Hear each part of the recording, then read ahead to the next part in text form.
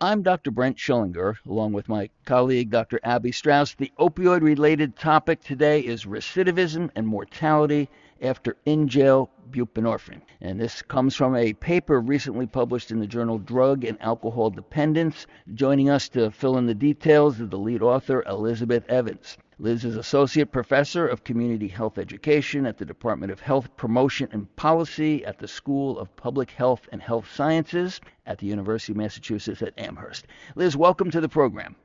Thank you so much for having me. It's great to be here.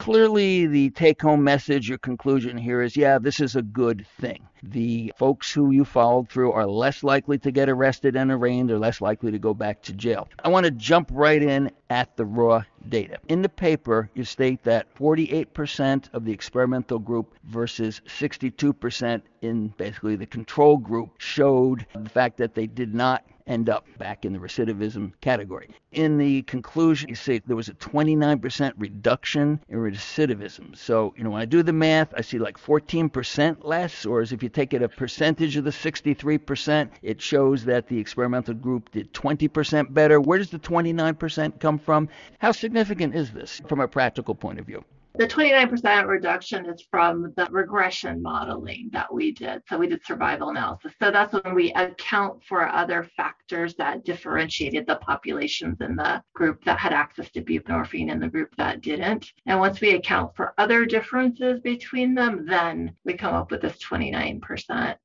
lowered risk of recidivism if they had access to buprenorphine compared to if they did not while they were incarcerated. You could also look at those raw percentages, but the 29% accounts for other things that might explain these outcomes that we've seen, and holding those into account, we then attribute the jail itself, the access to buprenorphine, as explaining this reduction. So it's basically a complex statistical formula. Yes. So yeah. How impressive is this from a practical point of view? You're still looking at 48, almost 50% of the people in the experimental group still experience recidivism versus 62% in the group that did not receive the medication. When we first saw these results and working with our analysts and with the co-investigators, we kind of did a high five with each other. It was a confirmation of our hypothesis, and this is a pretty significant one to see such a reduction in the recidivism in the context of receiving the medication versus not. What has been the response in saying you're giving this population narcotics? You're supposed to fix them. This is the Department of Corrections, correct the drug abuse problem. I come from a public health scientist that studied addiction for more than 20 years. Most of my work is looking at people over their life course and what explains the causes and consequences of addiction, but really focus on how do people achieve recovery. Much of my time has been focused on people with opioid use disorders, and we see that people can achieve recovery, and it's often attributable to them receiving those FDA-approved medications for treating opioid use disorders, buprenorphine and methadone, but that very few people ever do receive those medications. And instead, over their life, they spend much more of their life course incarcerated, where they don't have access to those medications historically. But there's a big shift underway now, where here in Massachusetts, there is a shift to the jails. Actually, what we're doing and have done is not helping us to avoid preventable death, or maybe contributing to it instead. So we should look at the evidence on what works for helping people avoid death among people who have opioid use disorder. And maybe we should think about providing these medications inside the jail. That's really where this study originated. When I arrived in Massachusetts a few years ago, I was pleasantly surprised to learn that a local jail here was one of the first in the country providing buprenorphine to people who had opioid use disorder while they were incarcerated. And they were one of the few, I think less than 5% of jails offer that. It's significant, and it's like a shift towards a public health approach to addressing the opioid epidemic inside the criminal justice system. Is this group also required to be what are variously called drug cells, drug groups, NA, AA meetings, and the like, the non-pharmaceutical approach to treatment? Are they required to be engaged in that concurrently?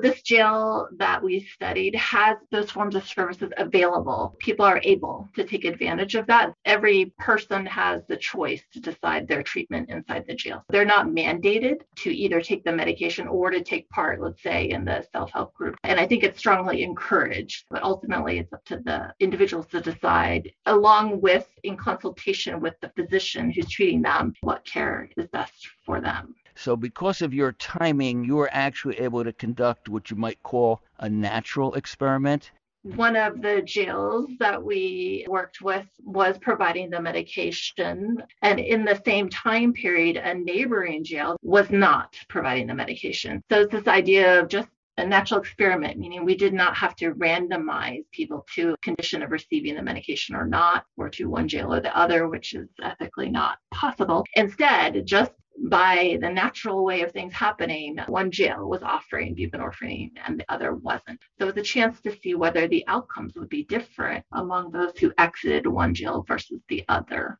For both jails, we studied everyone who left either of the jails between, I think it's 2015 to 2019. So there's a 4-year period where everyone exiting the jail who had an opioid use disorder, we studied all of them. In that 4-year period, one jail was providing buprenorphine, but the other wasn't. And then after exit from jail, we followed people for at least a year, whether, let's say, the recidivism rate or the mortality rate was different, depending on whether they received buprenorphine while incarcerated. Most of the research that has been done up to now is looking at physical health risk, looking at continued drug use after release, overdose deaths, infectious diseases, that type of thing. Your research took a different focus. That's a great question, and thanks for noticing that. We focus on recidivism, this return after having been incarcerated, a return to a reincarcerated setting, like having been returned to jail or prison, or being rearrested, or a probation or parole violation. So any of those events counts as a recidivism event. And we focus on that because that's an outcome that's of real interest to the criminal justice system. One of their main goals is public safety and protecting the community from harm, from crime. Our paper wanted to shine a light on whether receipt of this medication had an impact on the risk of recidivism, because it would have implications for criminal justice systems elsewhere, considering whether or not to provide this type of medication. You can imagine sheriffs and others who are responsible for this institution. One of their main priorities is to understand how whatever it is that they do with individuals who are incarcerated, how does that relate to the public safety or threat that that person might pose once they are released from those settings. Our study was unique in that it focused on recidivism and showed that in the context of having received buprenorphine, people were less likely to be rearrested or to have a probation or parole violation. This is very interesting. When someone comes in, is there a concurrent psychiatric evaluation, and are there criteria that would prevent someone from going into the MOUD programs? Yeah, it's a great question. It's one of the first things we asked when we got to know a little bit more about the operation of the program inside the jail was, well, how do you assess for opioid use disorder? Is this a universal assessment, which is what we would prefer, like everyone be assessed for OUD upon entry into the jail? It turns out this jail does do that, but they also use other things besides self-report of like symptoms, and they use the DSM criteria for determining diagnosis of an opioid use disorder. But they also check the prescription drug monitoring program data to know if the person has been prescribed MOUD prior to their incarceration. And so that's an indication that they are being treated in the community for OUD, opioid use disorder, before becoming incarcerated. They're also able to test urine to see whether it tests positive for those medications. This jail happens to do assessments through self-report, but also through administrative data and biological tests. What about if somebody had legitimately been prescribed various opioids for pain? Do they get into your program? Is that considered an MOUD issue? I'm interested in where you draw the line. They apply the DSM criteria for determining an opioid use disorder. I guess if the opioids are being used appropriately and it's not yet on the threshold of meeting the criteria for an addiction, they would not necessarily be eligible to be in the treatment program for addiction. There's a physician on site at the jail who is a specialist in addiction medicine. I hear what they say that they do, and this is what they explain to me. going back to Abby's question, is there an assessment for psychiatric comorbidities? Oh, yes, yes. They do a diagnostic assessment and also self-reported symptoms, and also checking for receipt of psychiatric medications just prior to incarceration. So they have several different ways that they do assess for that. 80% or more of those who are incarcerated in these jails in our study have depression or anxiety, and about a little over 35% are receiving psychiatric medications when they're admitted. A large proportion of them do have a co-occurring condition in addition to their opioid use disorder.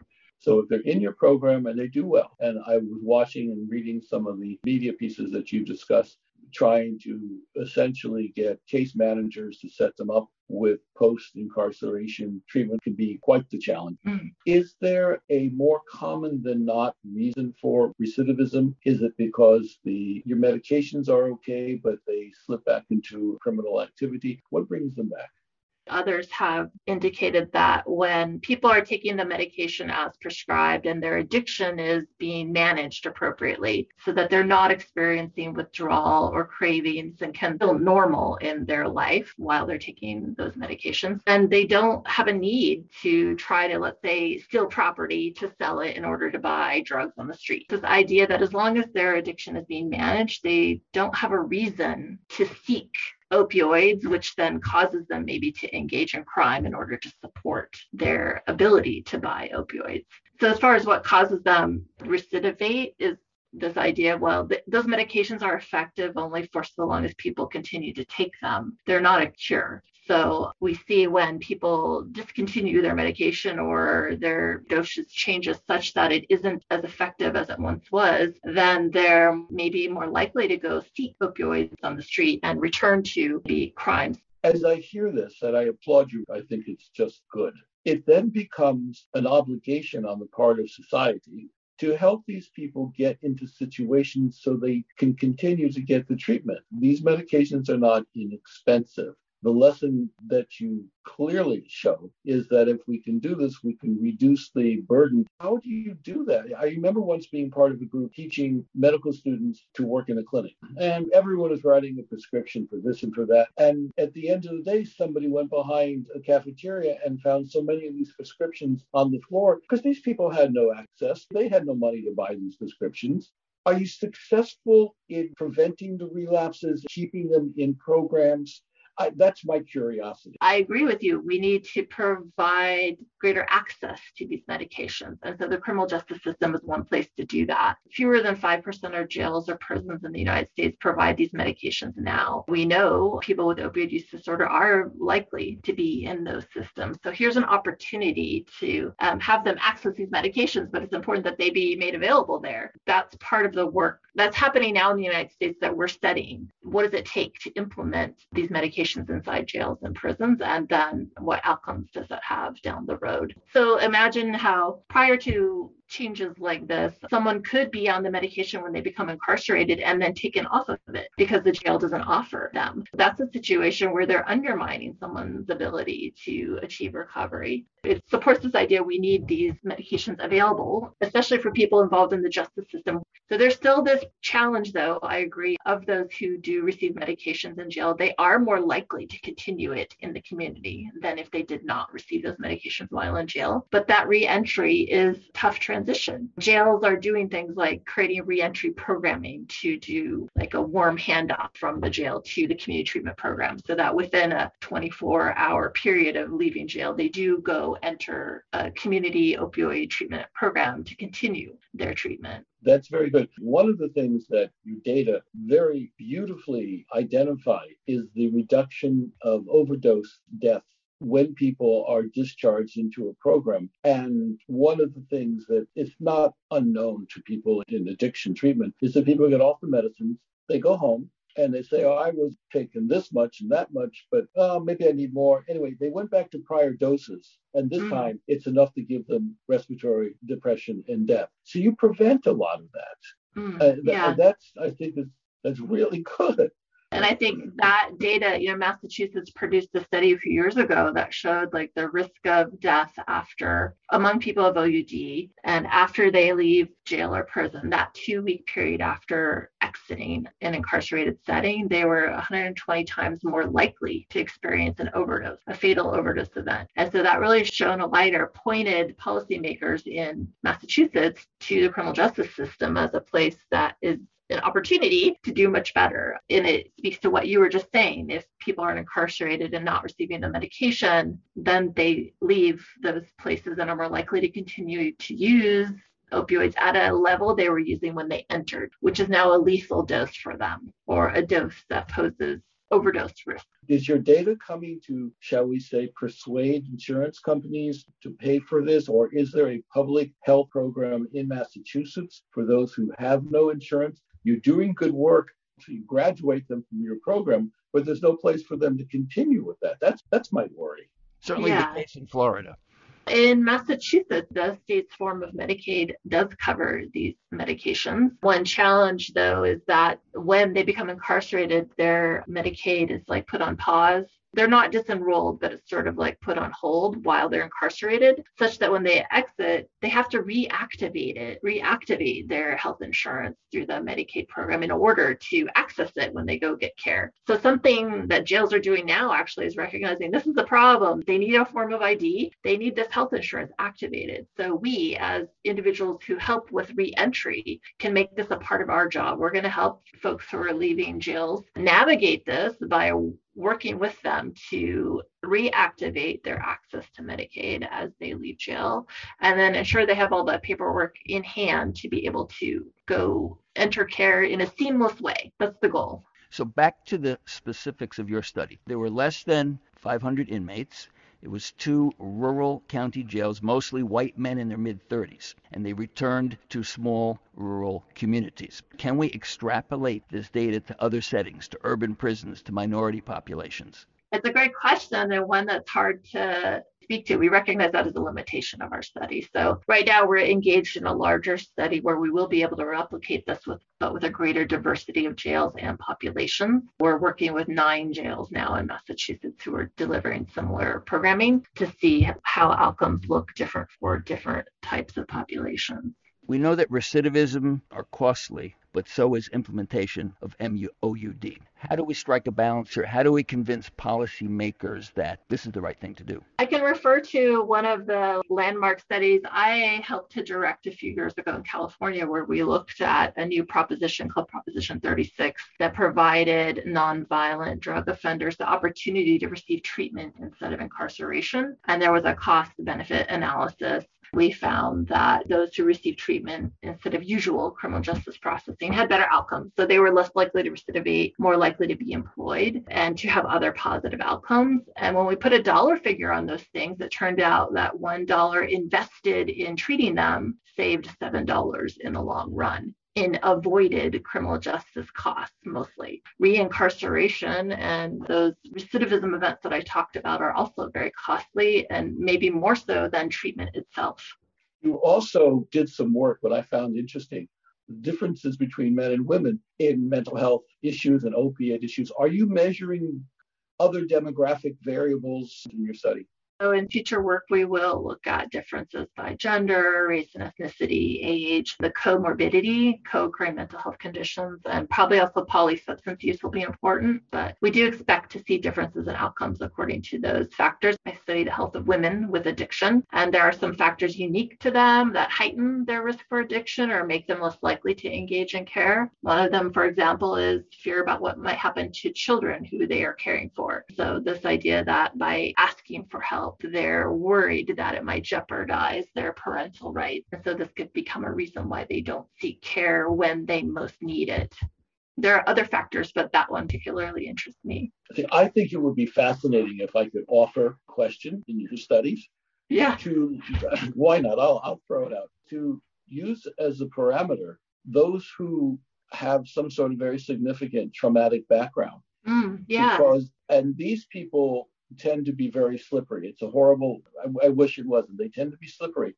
But if you could see that the ones who were recidivistic had more of a traumatic background, not necessarily a depression per se or per anxiety, because those are manifestations, but look a little bit more into their background. That might give you the sense to predict more about who was going to come back and who was not. I think it would be a fascinating question. I think you might have read my dissertation.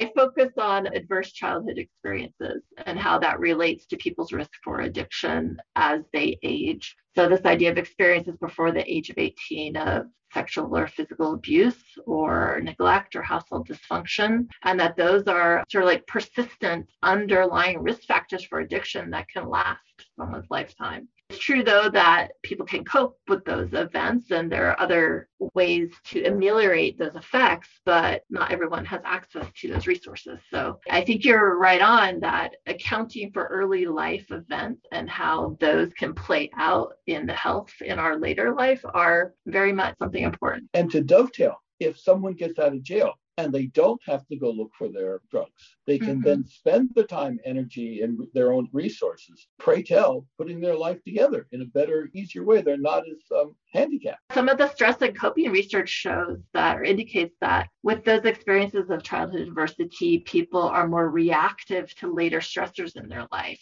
I could have an experience of childhood adversity, but you don't. And then let's say we're both in our 40s and we have a very stressful life event. I'm more susceptible to react poorly to that life event because of my history of childhood adversity than you. So this idea that childhood adversity can kind of prime people for the proliferation of the poor impacts of stressful events later in life, really interesting. We've had a number of discussions about the whole ACEs situation. Interesting in terms of intervention, just being able to talk about it seems to make a huge difference. Yeah. Among this population that we studied who was incarcerated in these jails, I think it's something like 85% have, I think it's something like 5 or more ACEs. They have very high ACE scores in general. It's a normative reality in this population in particular. Very high rates of exposure to childhood adversity. So summing things up, you have some very impressive data, but you're also in a very progressive state, Massachusetts. Has this data been appreciated by any other states? Have there been any bites yet? What do you know about our state of Florida? What do you hear? We have done some national presentations involving our criminal justice partners who have like photographs of what the jail and the treatment setting looks like inside the jail. So I think it's this idea of exposing people to a model of excellence and then connecting them to resources, peers who also operate jails who can help them think of implementing something similar in their jail in their state. It's true, Massachusetts is, I would say, on the cutting edge of doing this. We can see it's feasible and learn from their lessons learned to maybe make it easier for places elsewhere to implement similar programming. I don't know much about Florida. I would be curious to know. We have our challenges. Yes, I expect so. States that are a little more politically conservative or mixed, they're slow to implement an innovation like this one, let's say. Part of it is that some people think that if you go to jail, you're not to be corrected, you're to be punished, even though it's usually the Department of Corrections. I come from public health, so it's all about viewing addiction as not as a moral failing or entirely as a personal choice, but also determined by people's contexts and other factors above and beyond their personal selves or decision making. Punishing people isn't going to solve the problem. In fact, it's likely to just worsen it. It's another stressor in their life that becomes a reason why they continue to use. I was raised during the war on drugs. A criminal justice approach to the drug problem mostly hasn't worked in my mind. I look at all these other psychosocial issues as spin-offs of the work that you're doing. You are establishing something that works reasonably well, and it'll get better with more research, more experience, but you have a very good, solid message. How do we take your good message and extrapolate, extend, fund, etc., what's necessary to maintain your excellent observations? Right now, we are working on estimating the cost of a program like this one, and there will be then a cost offset analysis. So given how much a program like this costs to implement, and now we have the outcomes in hand, and what are the costs associated with those, do the benefits outweigh the costs? In a future session, we could talk about the economic analysis if you're interested in that. Based on prior work in other places, if people engage with treatment and avoid rearrest and reincarceration, my experience is that it tends to be more of a benefit. Are you going to continue? What do you have in the pipeline, so to speak? I'm leading what's called the Massachusetts Justice Community Opioid Innovation Network. MassJCoin is a study funded by the National Institutes of Health, NIH, National Institute on Drug Abuse. We're one of, I think, now 13 clinical research hubs. We're working now with 9 jails in Massachusetts to look at the outcomes and implementation and costs of their delivery of an MOUD program to people while they're incarcerated, and also to help them re-enter the community as people leave jail. It's a massive study that will answer, I think, some of these questions or provide a response to some of the critiques that you've offered. And I think that data will be so important because when it comes to policy, often it's all about the money. We've been invited to give some early evidence to the Massachusetts legislature, and they're very eagerly awaiting. In Massachusetts in 2018, there was a legislative mandate that jails pilot test these medications. A few jails stepped forward to pilot test, and those are the ones that we're now working with to study what happens as a result of this legislative mandate. The legislature very much wants to know, you did this, now what are the outcomes of it, and how do we use this to inform policymaking as this initial mandate like sunset? Will this become our usual policy down the road? I heard that the average cost of incarceration in Florida jails, I must preface this to say that if my number is off, I apologize for that. But the theme is here, that it was $21,000 a year to keep someone in prison. Mm-hmm. In our discussions with that, we said $21,000. That'll buy a lot of psychotherapy. That'll buy a lot of treatment modalities. Wouldn't it be great if we could get that money and focus it over using your data and then putting it into programs? So the cost analysis, pray tell, will be what we want it to be and very persuasive. I hope so. Yeah. I really hope so. I feel like this is a teaser. It's like a to be continued episode here. Yeah, we'll see. Elizabeth Evans, thanks so much for sharing this important information. It certainly will be very interesting to observe the impact that your work might have on the opioid in jail arena as we look to the future. Great. Thank you so much. It was great talking to both of you. Thank you as well. Have a good day. Stay warm.